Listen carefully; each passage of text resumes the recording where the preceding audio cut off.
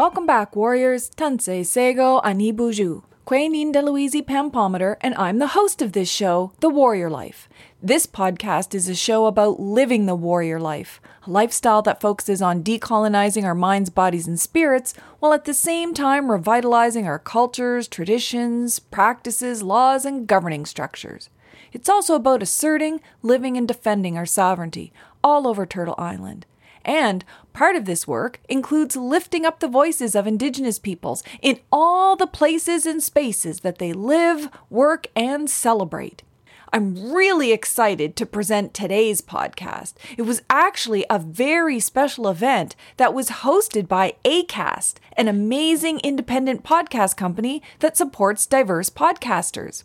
On November 3rd, 2021, I had the amazing honor to guest curate and host A-Class Indigenous Voices, a panel discussion with some of my favorite Indigenous podcasters from Canada and the United States.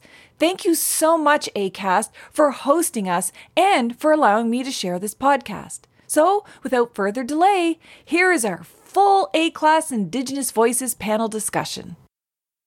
Welcome. Hopefully you guys can hear me out there okay. My name is Vernon Foster. I'm on the content development team here at ACAST. And I'm so happy that you have decided to join us. Before we get started, just a little bit about ACAST, and then I'll introduce our creator and moderator for today. ACAST was founded in 2014 and is one of the most eminent podcast platforms and a pioneer of the open podcast ecosystem, connecting podcasting stakeholders to a common software infrastructure. Through that infrastructure, ACAST allows advertisers to effectively target, engage audiences, and listen through ad insertion, while podcasters are given access to a range of monetization opportunities and the necessary tools that they need to expand their listener base. The company has a global footprint across 12 countries, and during 2020 had approximately, check this out, 3 billion listens on ACAST connected podcasts. Today, ACAST hosts more than 30,000 shows. And I'd like to take this opportunity now to introduce our guest curator and moderator, Dr. Pamela Palmater, who is a Mi'kmaq lawyer and member of the L-Bar First Nation. She has 4 university degrees, including a doctorate in law focused on Indigenous law. And she currently holds the position of full-time professor and chair at Ryerson University. She is the producer and host of 2 Indigenous podcasts, Warrior Life and Warrior Kids podcasts. Please allow me to introduce you to our curator and our moderator today, Dr. Pamela Palmater. Hello, Kwe, Tansei Seigo Anibuju. Hello and bonjour, everybody. Kwe Nindaluizi Pampometer. My name's Pam Palmater. I am a Mi'kmaq lawyer, professor, and podcaster, and my Warrior Life podcast helps lift the voices of Indigenous land defenders all over Turtle Island and reach out to kids on the Warrior Kids podcast to celebrate everything Indigenous. I have the great privilege to chair today's event, the first ever ACAST podcast masterclass featuring amazing Indigenous podcasters. The panel is called Seen and Heard: Indigenous Storytelling Through Podcasting from Beginner to Expert. And we all know that the podcast industry is growing rapidly. There's more shows, more creators, and a million more opportunities than ever before. As of 2021, there were more than 2 million podcasts and over 48 million podcast episodes, and about half of all homes in the US and about 40% of all homes in Canada love podcasts, and those numbers keep growing. While the majority of podcast listening is done at home, more and more Americans and Canadians are taking their podcasts to the gym, on walks, or while driving to work. And many of our podcasts now are even being used in classrooms. Now is the time for the podcast community to come together to help ensure that Indigenous voices are amplified, our stories are told, and Indigenous cultures are celebrated. The aim of this session is to give new Indigenous podcasters or anybody who wants to start podcasting a space to learn from others who've done so already and help give them some firsthand tips. So this is how the podcast session is going to go over the next 60 minutes. First, I'm going to introduce our amazing panelists. Then we'll get right into our conversation, and we'll save some time at the end to answer some of the questions from you in the audience that you might have about podcasting. And then we'll have to close our event sharp right at the end. But first, don't forget, if your mics are on, mute them and click the 3 dots in the corner in case you want to just have a profile view of what's going on and you can hide all the non-video participants. So let's get right into it. Now, today's Indigenous podcasters are hardcore rocking podcasts right now. Our first guest is Ryan McMahon. He is phenomenal. He's an Anishinaabe comedian, writer, media maker, and community activator from Koochiching First Nation, which is in Treaty 3 territory. He's the founder and CEO of Macoons Media Group. Ryan brings Indigenous stories to light through conversations, research, and investigation. He provides all of his audiences with in-depth and challenging analysis of the Indigenous experience and the reconciliation movement. He inspires audiences to play their part in building a more equitable country. Some of Ryan's work, and I'm saying just some of his work, is the Thunder Bay podcast on Canada Land, Stories from the Land podcast on the Indian and Cowboy Podcast Network, and the Red Man Laughing podcast. And he does so much more. And if that wasn't amazing enough, we also have the indomitable Phelan Johnson. Phelan is Mohawk and Tuscarora from the Bear Clan, from 6 nations of the Grand River Territory. She's a writer, podcaster, and radio host. Her plays include Salt Baby, Two Indians, and Ipperwash, for which she received a Dora nomination. Her writing has been featured everywhere. It's in The Brick, the Canadian Theatre Review, Granta Magazine, just to name a few. And she's also written for Urban Native Girl, one of my favorites on APTN, and Merchants of the Wild, APTN, Aboriginal People's Television Network, and the 2020 Inspire Awards on CBC. No wonder she was named One to Watch in 2020 by Maclean's Magazine.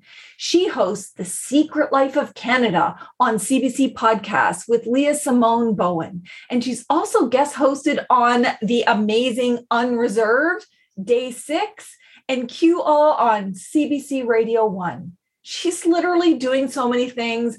I don't know how they do it all. And rounding out our incredible panel is Natalie Welch. Natalie Welch, or as some of you might know her, Dr. Nat, is originally from Cherokee Indian Reservation in the mountains of Cherokee, North Carolina, and a proud member of the Eastern Band of Cherokee Indians.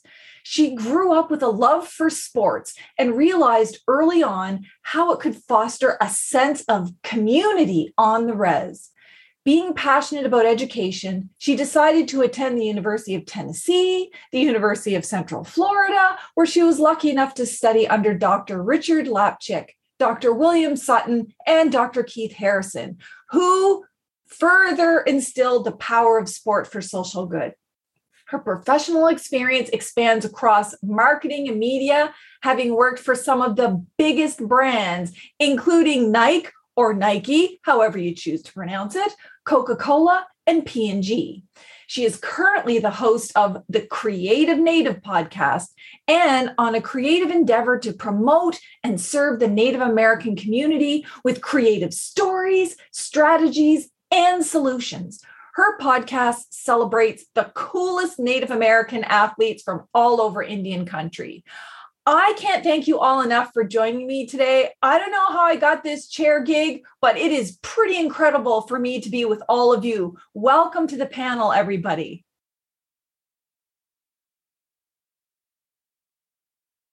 Thanks, Pam. So great, Hi, Pam. That's awesome. Well, Nice to be here. thanks for coming. We've done this brief introduction. I know you all do so much more amazing work, but let's just start out with a little introductory question. Maybe we'll start with you, Ryan. Maybe you could talk a little bit about how you got into podcasting. Like, what about the podcast platform appeals to you? And maybe talk about some of the podcasts that you work on.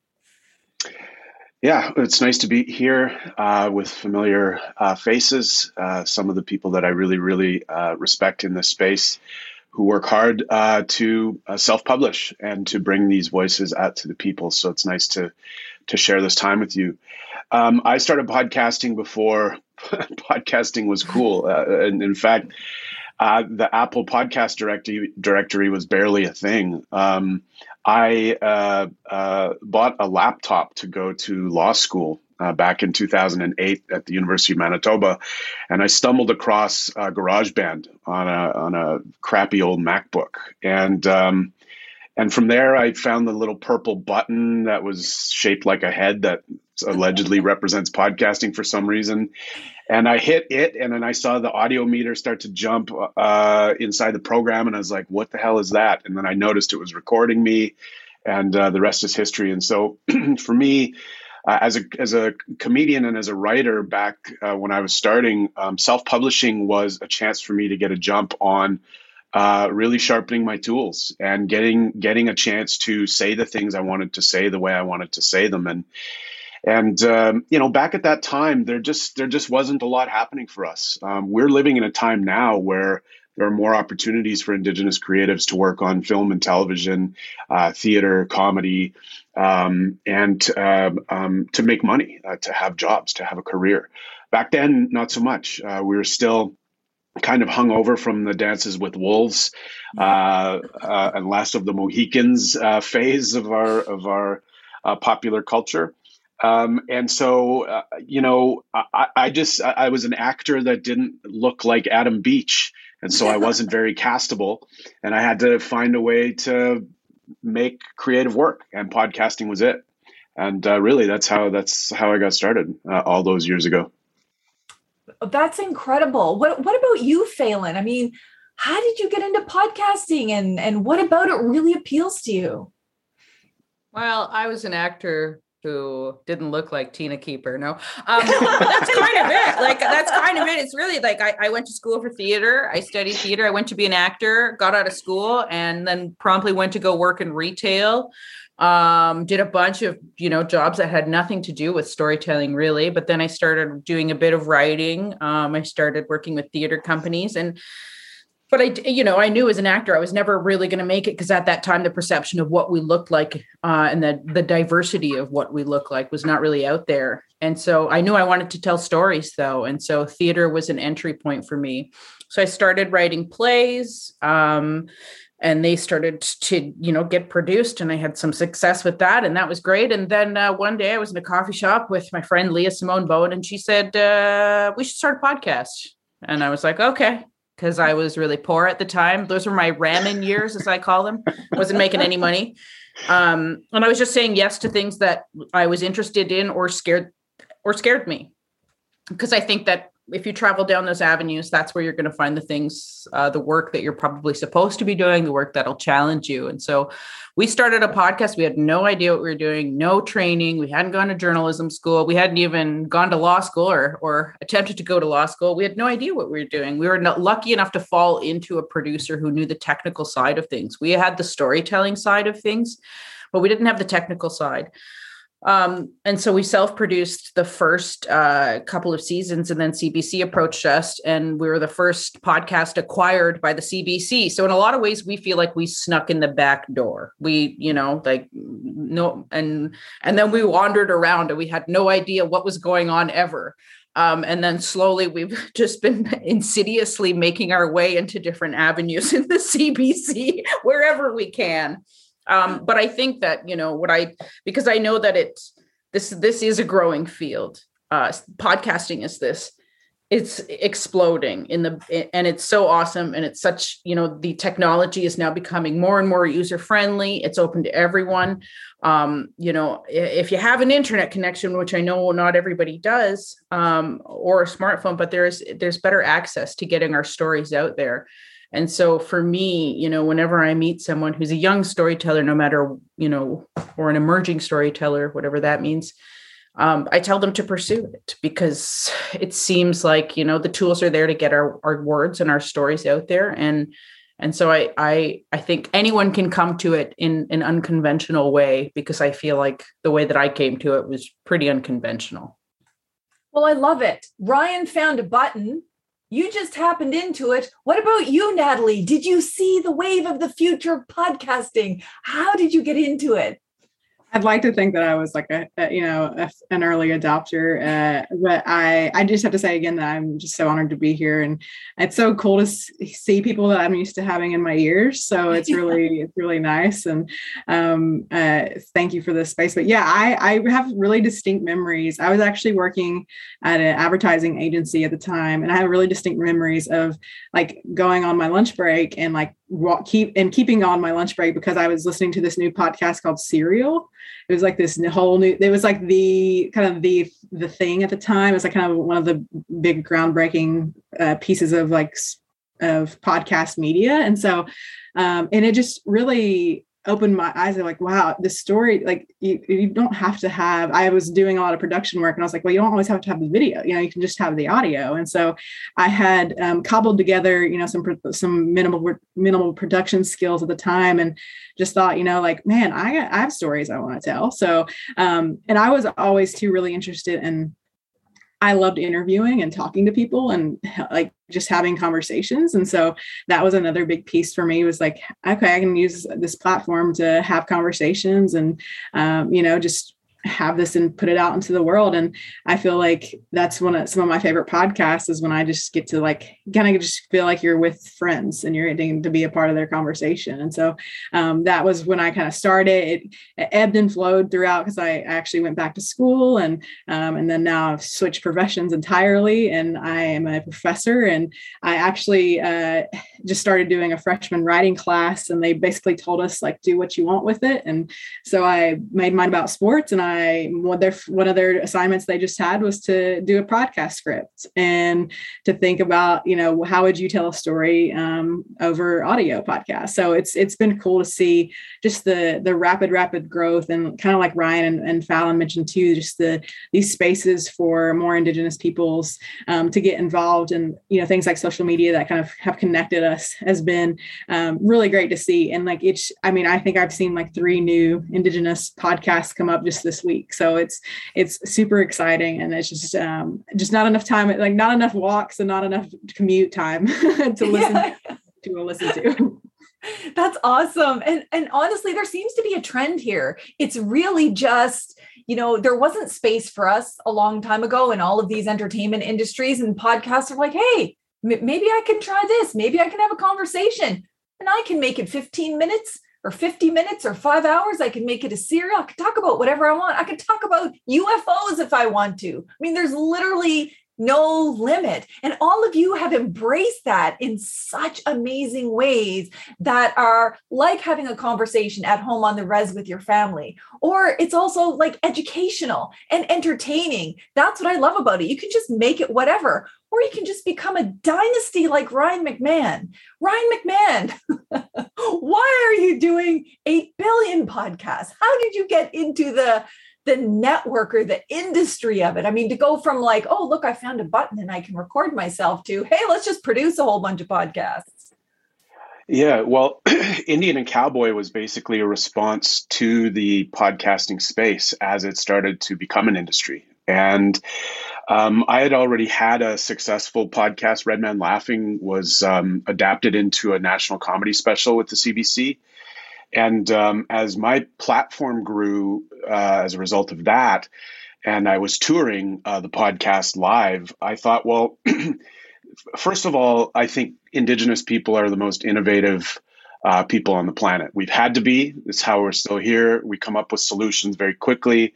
We're willing to experiment. We're willing to fail because we know our community has our back. And so for me, I was touring my podcast long before any of these dorky comedy podcasts that sell out massive theaters nowadays were doing it. I was touring my podcast in 2009 and 10 and 11.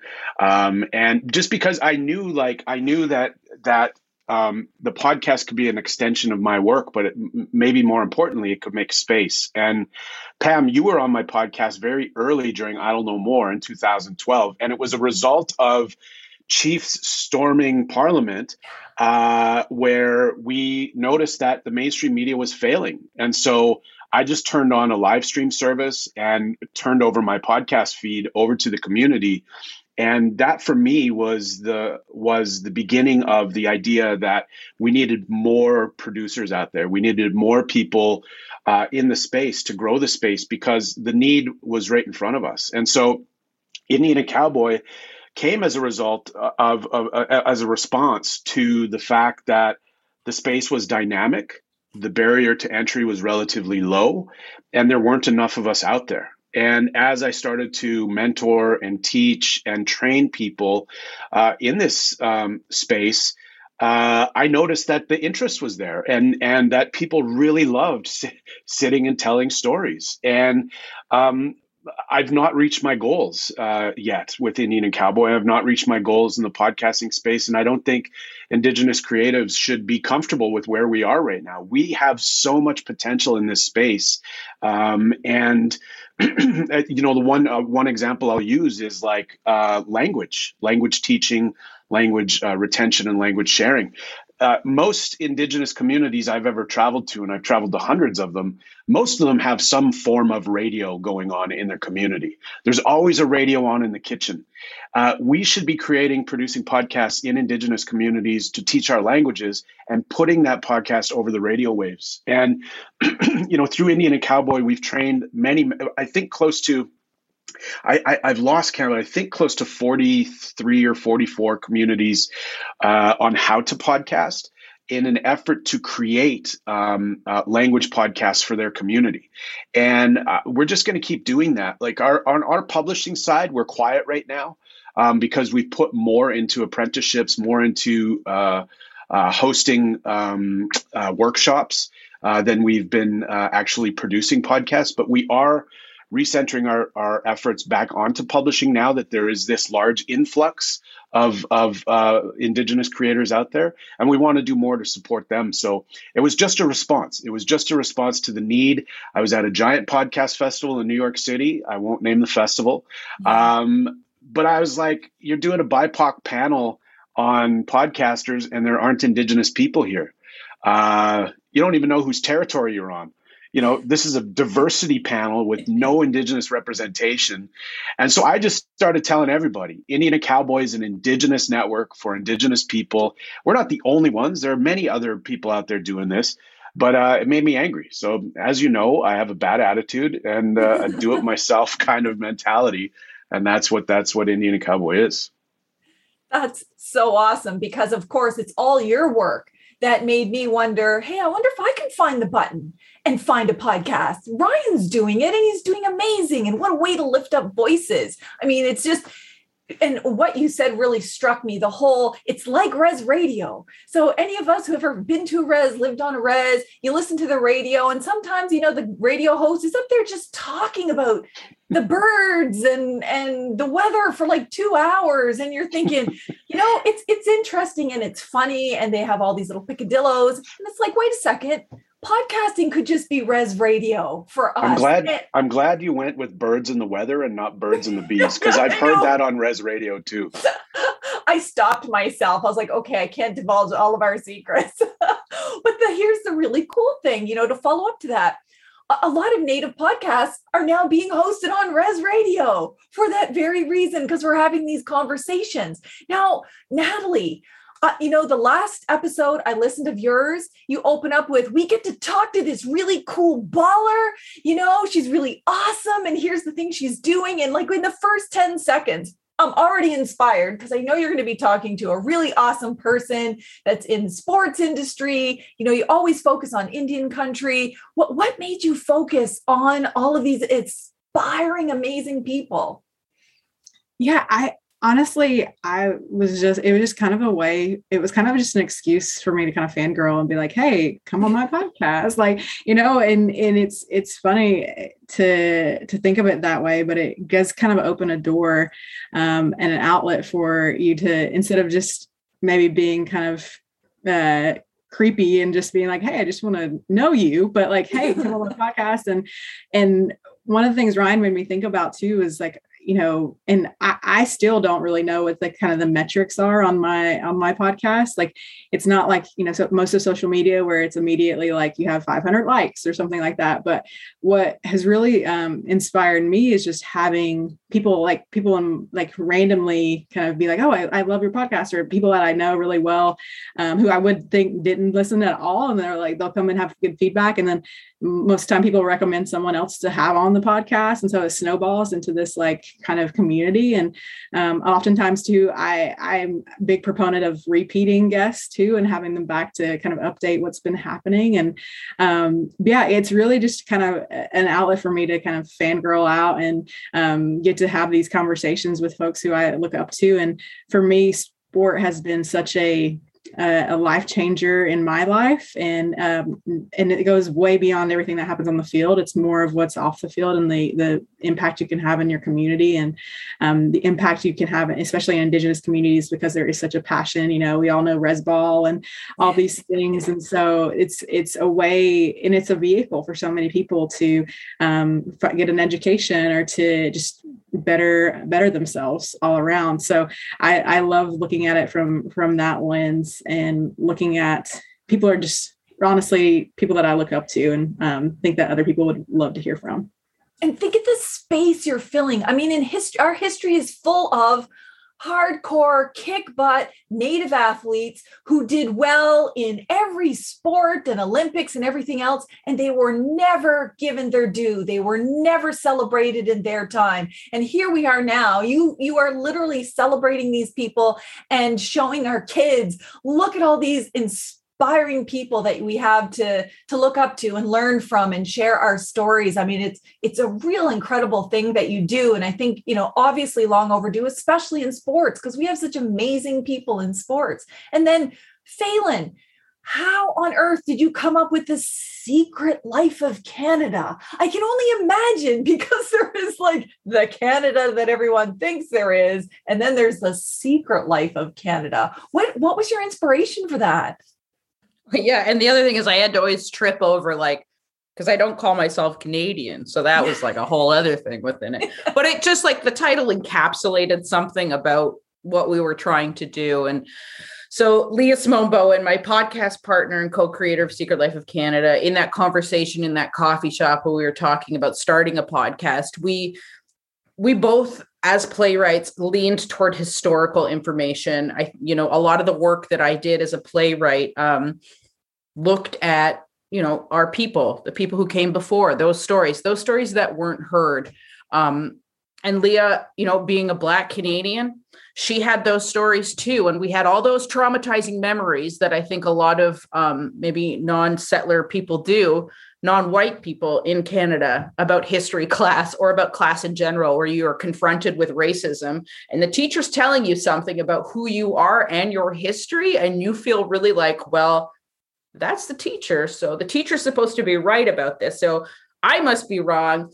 And I just thought, this was a way that we could offer an alternative perspective. We could offer some real facts to people and challenge. And also not only that, but offer a resource to teachers. We didn't really start out thinking that it would be that, but teachers started using it. So then we had to stop swearing.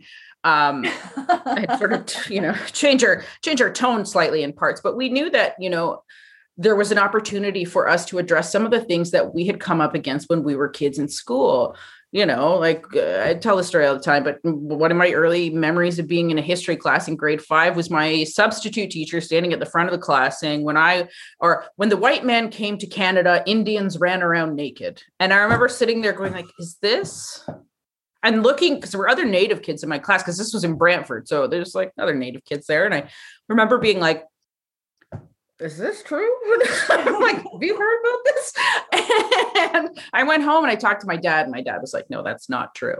But he didn't do anything about it, right? So I think where we continue to progress into these places where people are willing to listen to us a little bit more. And so that's why I'm always like, if you've got a story to tell now, like tell the story now. Cause like we've got this space right now, and we have this medium that really allows us to offer these things that people kind of want to hear, the stories that people are willing to listen to, which surprises me a lot sometimes. We did an episode on Ipperwash, and there was somebody who wrote to us on social media, and he said, I had no idea. I grew up when this standoff was going on, and I had no idea about the back history of it, that it went back, to World War II, that this is the history of, this is the seeds. We see the flashpoint in the media and the newspapers of the thing that happens and the thing that explodes and the standoff at Oka and face to face, but we don't ever look at what happened before. And so for us, we were like, let's take a look at all of those moments that led to this thing that everybody thinks is the thing that we're talking about, because this isn't the thing. The thing starts way back there. And when you give people the context for that in a way that isn't, that is mixed with Britney Spears, because that's the thing we try to do, is balance like some humor and lightness in it so that people don't shut down. And also we're not re-traumatizing the people who lived through those experiences. Mm-hmm. So it's a delicate balance, but, I think giving people the information so they can, if they decide to be racists after that, then they're well-informed racists. They don't really have many excuses after that. And the other thing is that it's like the educational part of podcasts. Podcasts can be entertaining. I mean, a lot of people tune into podcasts because they want to turn off, something else, but it can be educational at the same time. And I think what you're doing is filling this major gap of Indigenous voices telling our stories based on facts, not propaganda, not whitewashed, and that pun is actually intended. But really it's from our voices. And I guess I'd really love to hear from all of you, how important you think it is that we continue to fill these spaces. I mean, it was, the art and entertainment industry, and then it became YouTube, and then social media, and now it's podcasting, and who knows what metaverse other thing we're going to be doing in the future. But how important is it that you think that we encourage other people to get in here, that you don't have to be rich and famous to be a podcaster, but it's our voices that matter the most. What do you think, Ryan?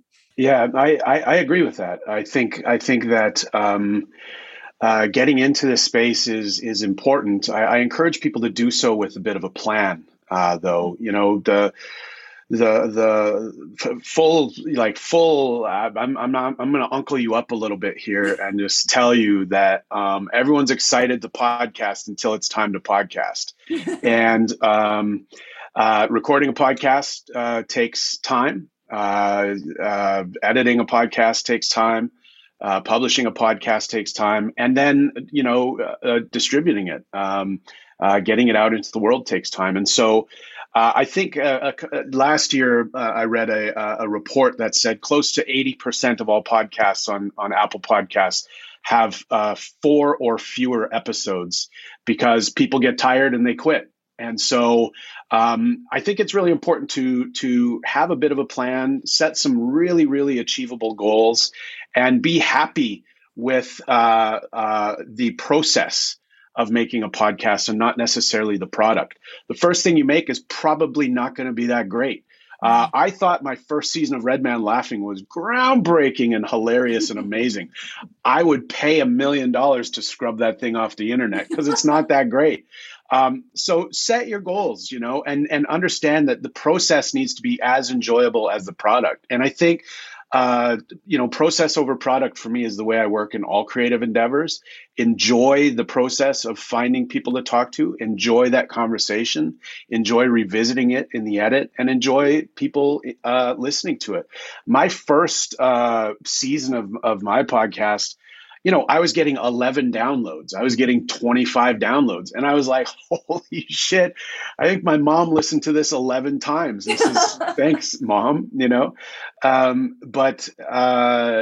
then I go to something like Thunder Bay, which is now in the millions of downloads. And so I was just as happy with the 11 downloads as I am with the millions. And really, it is just about enjoying the act of making, the way it empowers your voice and your community, and ultimately the way you get to determine the story you want to tell. We become the story we tell ourselves.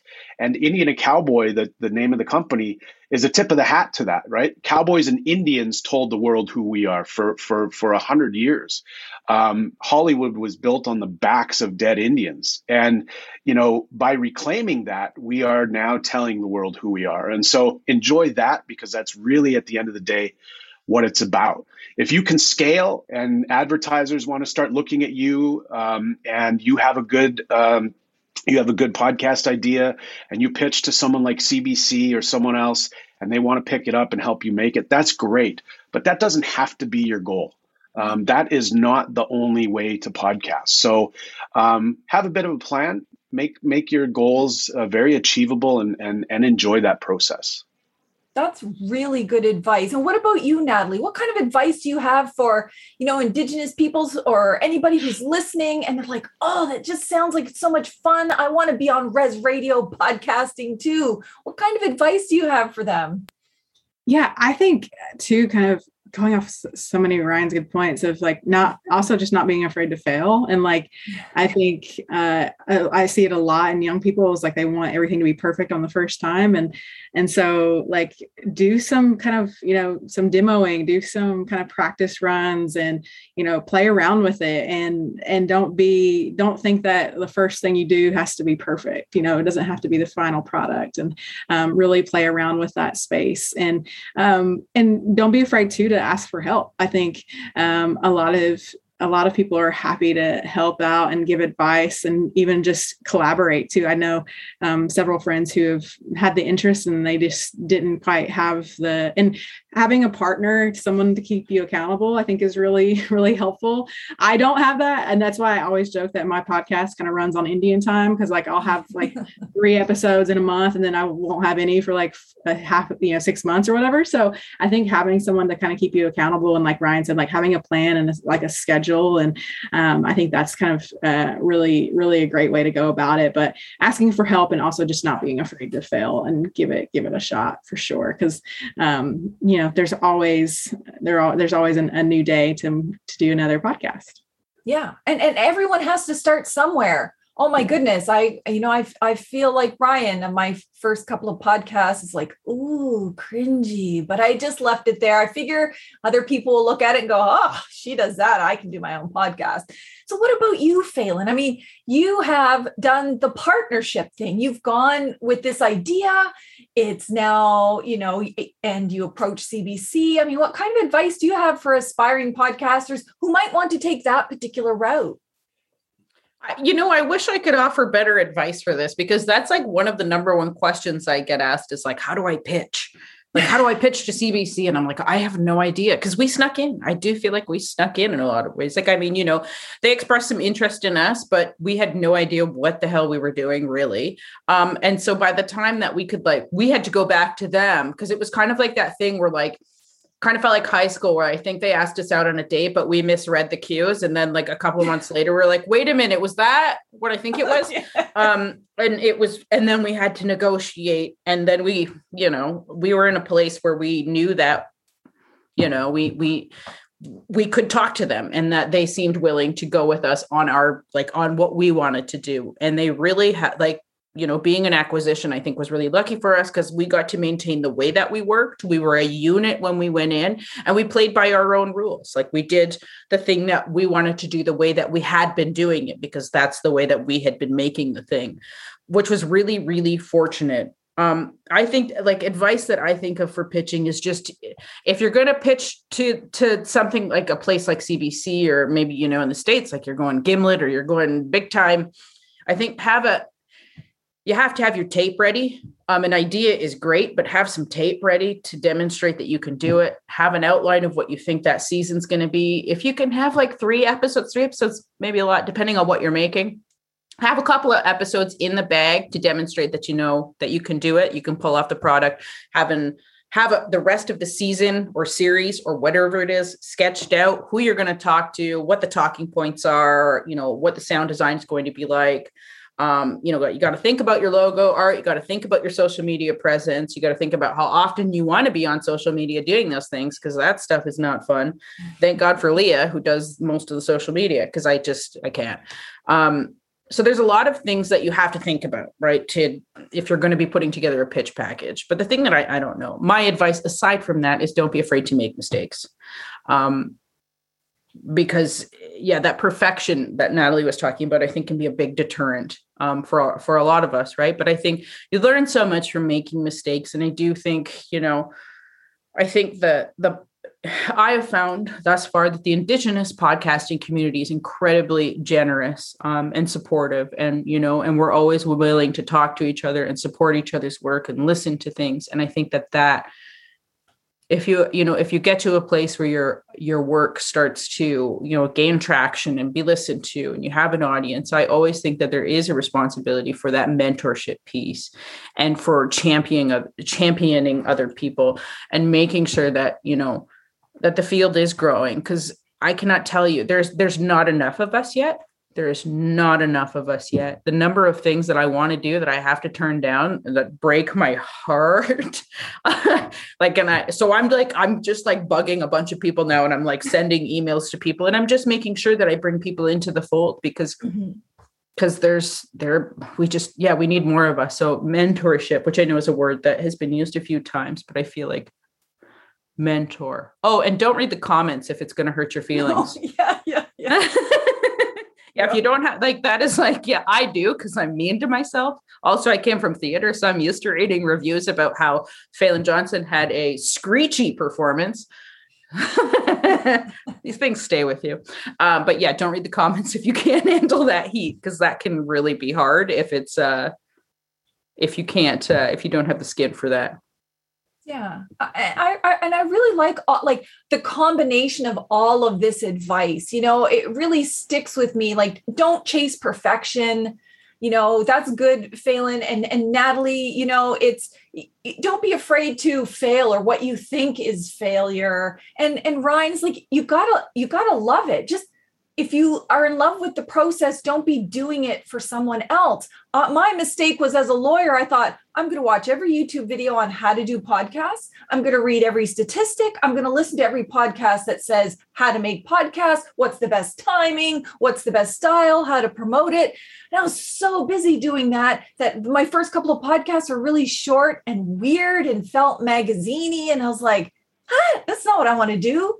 I just want to talk to people. I want to talk to cool people doing cool things and have this, res conversation. And so once I started doing that, then it was like, oh, this is what I do. And I love it. And I stopped worrying about, well, it should only be 20 minutes because what if someone wants to pick it up and then it can fit in with commercials? And then it's like, if I want to have an hour and a half conversation with a land defender, I'm doing that. Or an elder who has incredible stories to talk about that has nothing to do with the topic that we're even talking about. That's what makes me feel good. And clearly, if you're doing stuff that makes you feel good, there's going to be other people that like what you're doing, because people wanted alternatives to radio and TV. Nobody's looking for radio copy edit. They're looking for weird, quirky, different, that speaks to everybody. So I just love this advice that you have. And I know that one of the most common questions I get, and that's why I'm going to pose it to all of you before we head to audience questions, is people always want to know what you think was the most significant challenge for you as a podcaster, and what did you do to kind of overcome that challenge? And, Phelan, maybe we'll start with you this time. I think not. I mean, at first it didn't bother me. I think it's interesting. Like when we first started working on the thing, I was like, I don't know how to do this, but that's, I've done lots of things that I don't know how to do and just sort of gone for it. But I think once I got into the CBC, I was like, oh, I'm not a journalist. and like, I don't know what I'm doing here and I don't belong here, and imposter syndrome, right? Like, I think that's the thing that comes up for a lot of Indigenous people or a lot of people. And I think for me, the thing that I have, I think the thing that's helped me overcome it is just doing the work. You do the work, you talk to, like, you find these stories and you nerd out so hard on them, and the research takes you down these intense rabbit holes, and you find these stories that that people don't know, that aren't out in the world in the way that they should be. Like, I think of this guy I talked to we did a 2-part episode, because my episodes kept turning into 2-parters last season because I just kept getting obsessed with things. And I talked to this guy named John Moses, and his dad was Russ Moses, and he worked for Indian Affairs, and during Expo 67 he worked at the Indian Pavilion, and while he was working at the Indian Pavilion, he broke the rules and he planted a plot of corn. And Expo 67, right, everything is very regimented, and like the landscaping is contracted out to a specific company, and his like active resistance, even though he worked for Indian Affairs, right, all those complications, he planted this plot of corn. And he handed out the corn to all of the hostesses at the Indian Pavilion, but also to members of Indian Affairs. And to me, I was like, that story is just like, I'm like, that is too good. And I'm like, those small stories, like those small grassroots acts of resistance that those people were doing, it's different now. We have all got phones, right? We've all got phones, and our activism has completely changed. And I think highlighting those, I got obsessed with that last season. I was like stuck in the 60s, looking at those early activists when they finally got cameras, when they finally got to be able to tell stories through those mediums. Like, just super exciting. So that's the thing that keeps me going, is like finding those stories and getting to talk to people who lived through those things. We think of those things as so far away, but talking to, like, those elders are still there, and we get to put their voices on, we get to put their stories out into the world in a way that, like, we can't forget them. Right. And I think that that's like one of the most exciting things about this medium, is getting voices from community and stories that many people wouldn't otherwise hear unless we keep them, and we're the ones who are in charge of them. It's not, it's not being archived. It's not anthropologists. It's us connecting with our communities, our other community, and telling our stories and keeping our stories. Our voice is so important. So Natalie, what about you? Is there anything that you found particularly challenging about podcasting? I mean, I know you already talked about the consistency part, like some months, you got lots of episodes, other months, maybe not so much. How do you deal with some of those challenges?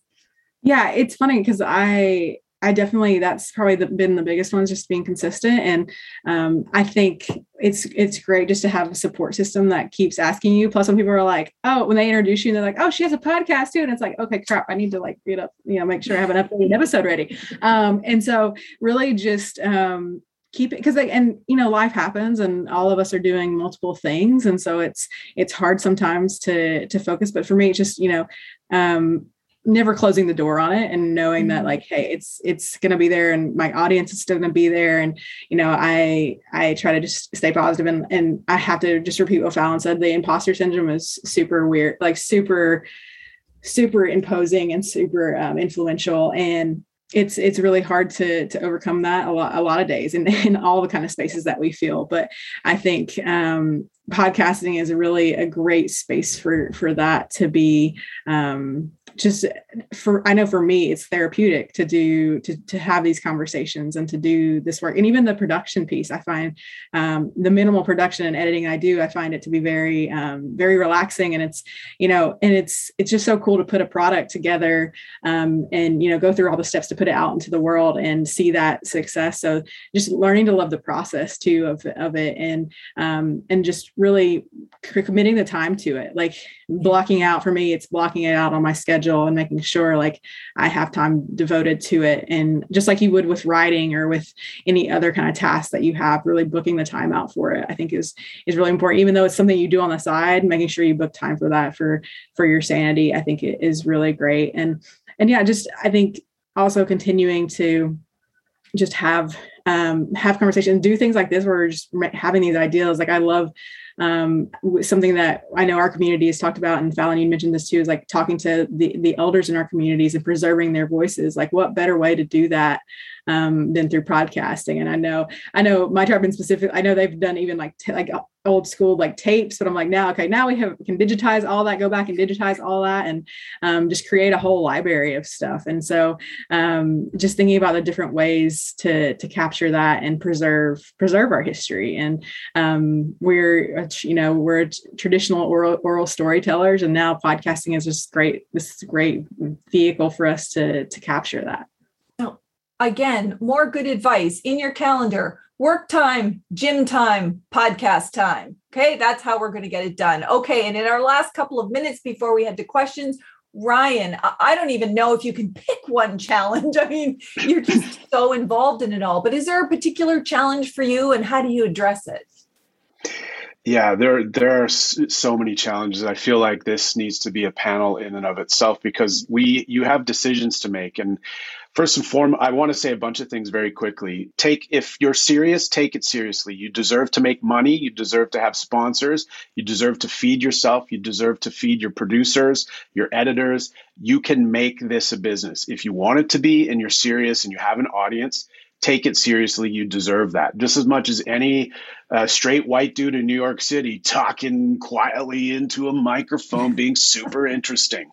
You deserve to eat too, first and foremost. Second of all, audience. Who are you making this for? There's a disturbing trend, and it probably started with us that were first in this space, to expose and open up all of our traumas for the entire world to witness. And it's disturbing. We should all go to therapy rather than start a podcast. So if we're coming to start a podcast to talk about how bad our life is, I would encourage everyone to rethink that. It's a very difficult space to be in anyway. But when your content is heavy and your content is hard, and it's trauma based but not trauma informed, we're just hurting ourselves and hurting each other. And so it's something that is very front of mind now for me starting new projects, is like, who is this for? If it's not for my community, why am I doing this? And so that's one thing I want to flag. I think that's a whole other panel as well. The thing I'll say that is really challenging for me, that I've had to put a lot of thought into, is how do I publish and why? And so to Natalie's point about a publishing schedule, I have a sizable audience on Red Man Laughing. I have tens of thousands of listeners when I'm publishing, but I can't commit to sponsors, and I can't commit to Acast or Supercast or any other platform that wants to help me monetize and grow, because like everyone else in this panel, we're all doing other things to live and to feed ourselves. And podcasting is not my full-time job yet. And so it's really hard to find the space and to carve out the space to really take this medium seriously. And that's what I think a lot of podcasters that are serious about the space actually want. And there are very few answers, and there are very few networks out there taking risks on Indigenous stories themselves. I know that there are a couple, and these are very important experiments that we need to get behind and support. I'm thinking of like Connie Walker, Rebecca Nagel, and others that are working with mainstream podcasting companies in the United States to show that, yes, there are audiences, there is a thirst and a want and a need for these stories, and they're good stories. Above all else, they're good stories. They're fascinating stories and important stories. So the monetization, the publishing schedule for me is easily the most challenging piece. It's the one I struggle with the most. It's the reason why my own podcast feed has been dead for a while, because I'm still trying to figure it out. I don't want to sign with sponsors and other people and then not be able to deliver on a deal. So I think the next thing I do is going to be a comedy storytelling podcast called Best Fucking Story Ever, which is just me talking to someone and they tell me their best fucking story ever. It will not be about our trauma unless the story's traumatic. It won't exploit or weaken our people. It'll be a celebration of our lives. So, I hope that answers your question. That's the best fucking idea for a podcast. Oh my gosh. That's so awesome. Thank thank you all so much. That is such great advice. And for me, because I'm literally learning from all of you, the very first people I was watching was Rick Harp on Media Indigena and Ryan McMahon. And I'm like, how do I do what they're doing in my own way? And now I listen to the other two and so many others. So thank you. And I think now we're going to be joined by some ACAST members who might have some other questions from the audience for us. Yes. Hi, Tess. Hi. The chat is blowing up. Everyone is absolutely loving all of this conversation. Pam and Ryan, looks like Lorimer is going to be reaching out to you for some guesting opportunities. So look at us. A-Class is here. Making connections and amplifying voices left and right. So right off to a great start. Our first question is for the group. It comes from Marco, an ally from Canada, who'd like to know what a non-Indigenous podcaster can do to support Indigenous podcasts. I think I saw the name Marco Timpano, which is a throwback to my early days in Toronto around Second City in the comedy space. And if that's funny Marco Timpano, hello, Marco. It's been, I don't know, like 15 years. It's nice to see your name. Oh, Marco, it is you. Good. Awesome. You know what I love? It's very simple. And I think it can happen more and more is pod swapping. Put a 1 minute long a trailer or some little 3 to 5 minute little taste of an Indigenous show at the front of yours, in the middle of yours, or at the end of yours. Use them as you would ads, and just help grow shows. I've done it for other shows, and other shows have done it for us. It was actually one of the ways that the Thunder Bay podcast in its first season really found an audience in the United States, is we started doing little swaps with other shows and mentioning those shows at the front and at the end of episodes. So I think that's a really cheap, easy, and fun way to build community, to build solidarity, and to amplify shows that you love. Yeah, that's a great one. It's hard to top that, but I would just say to give feedback, give us, download the pod, even if I tell this, I'm like to tell all my friends, I'm like, even if you don't listen to it, just download it. And like, that helps. But obviously you listen, but also, just share and give us feedback. Like, I think I really always encourage feedback, and it's so rewarding when you hear encouragement, or even someone that, just had an idea based off something they heard from you. I think my suggestion is the very basic, like, subscribe, comment, rate, share on social media, and then, and tell people about it by word of mouth. Cause that's where I get the majority of my podcast recommendations, is from people I know who listen to podcasts. Awesome. On that note, since you are kind of touching on growth and scaling up a bit with these answers, an anonymous attendee would like to know any creative ways that you haven't mentioned thus far about how to promote your podcast to build a following and get your voices out there. Yeah, that one's tough because my mind went to immediately social media, but that's not super creative. I mean, that's, I think, the go-to for this. But I really also I rely on my guests and their to spread it on their networks, and like I think we sometimes underutilize that when we have guests on a podcast and have them really promote to they may have a whole different audience as well. And I'm big with Fallon too, with word of mouth, just like getting people to talk about, because if you find a podcast you like you want to talk about it with other people. And so I think that's one of the most effective ways. I think consistency in publishing is your best friend. And if you're not consistently publishing, it doesn't matter who's talking about your podcast, because they're not going to listen to it if you're not publishing. So consistency in publishing, I think, is the most important way to grow your show. In terms of being community minded, being on other podcasts is probably another very good way. If you can find a way to guest on a handful of podcasts that are in a similar space to yours, or even in a completely different space, but you find some common ground to sort of meet at, I think that's another really good way. And again, not all podcasts are looking for guest solicitations, but some are. And I don't know, it was Wayne Gretzky or some other dumb hockey player that said, you miss 100% of the shots you don't take, or whatever. Take some shots and be, again, I think we've heard it here time and time again. Experiment, fail, and just keep at it. But publishing is for sure your best way to grow your show. It would not be a panel with some Canadians without a mention of hockey. I mean, right? Moving on to our next question. Andrew would like to know if you believe that you should maybe wait to book or to bank some episodes before promoting, since we've talked a little bit about, some of our cringy early episodes, or just, get out there and start promoting straight out of the gate.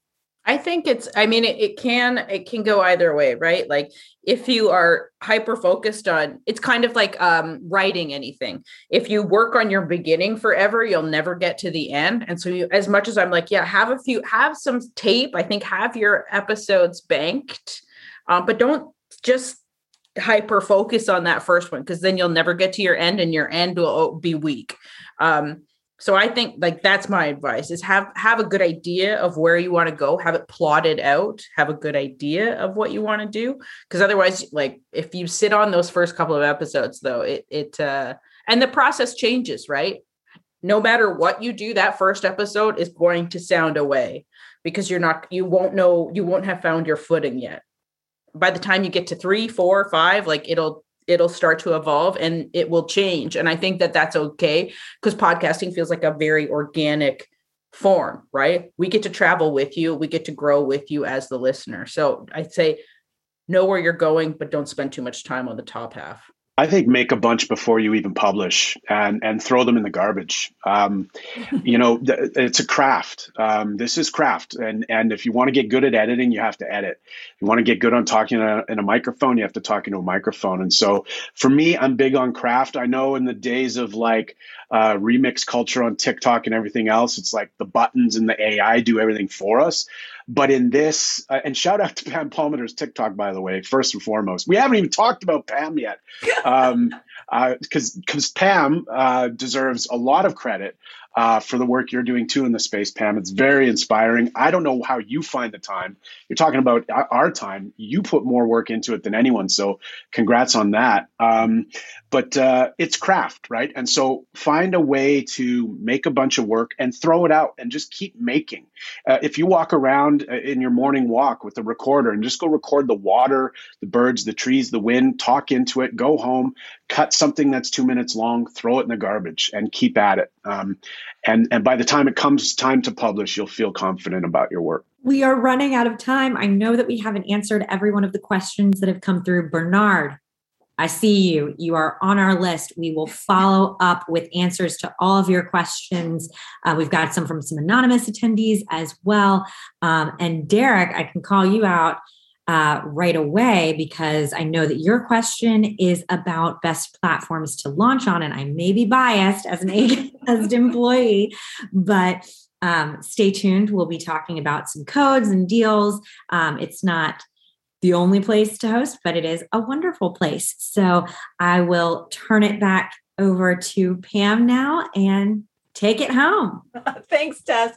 And that's a wrap, folks. I mean, time really flies when you're engaged in good combos with awesome people. And I'm with Ryan. Let's have more of these and have longer sessions on all of these topics, because I think it's good just for all of us to learn from one another. And thanks for the good words, Ryan. And thank you to Ryan, Phelan, and Natalie for all of your insights and experiences. I'm sure everybody learned a lot. I was reading the chats and the comments, and everyone was just loving what you were saying. And don't forget to check out ACAST's other A-Class events, because they have been featuring Black voices, Latinx voices, queer voices, all the groups that we work with in solidarity. So help support them. And they put together a special promo code for anyone who wants to have a home for their new and aspiring podcast.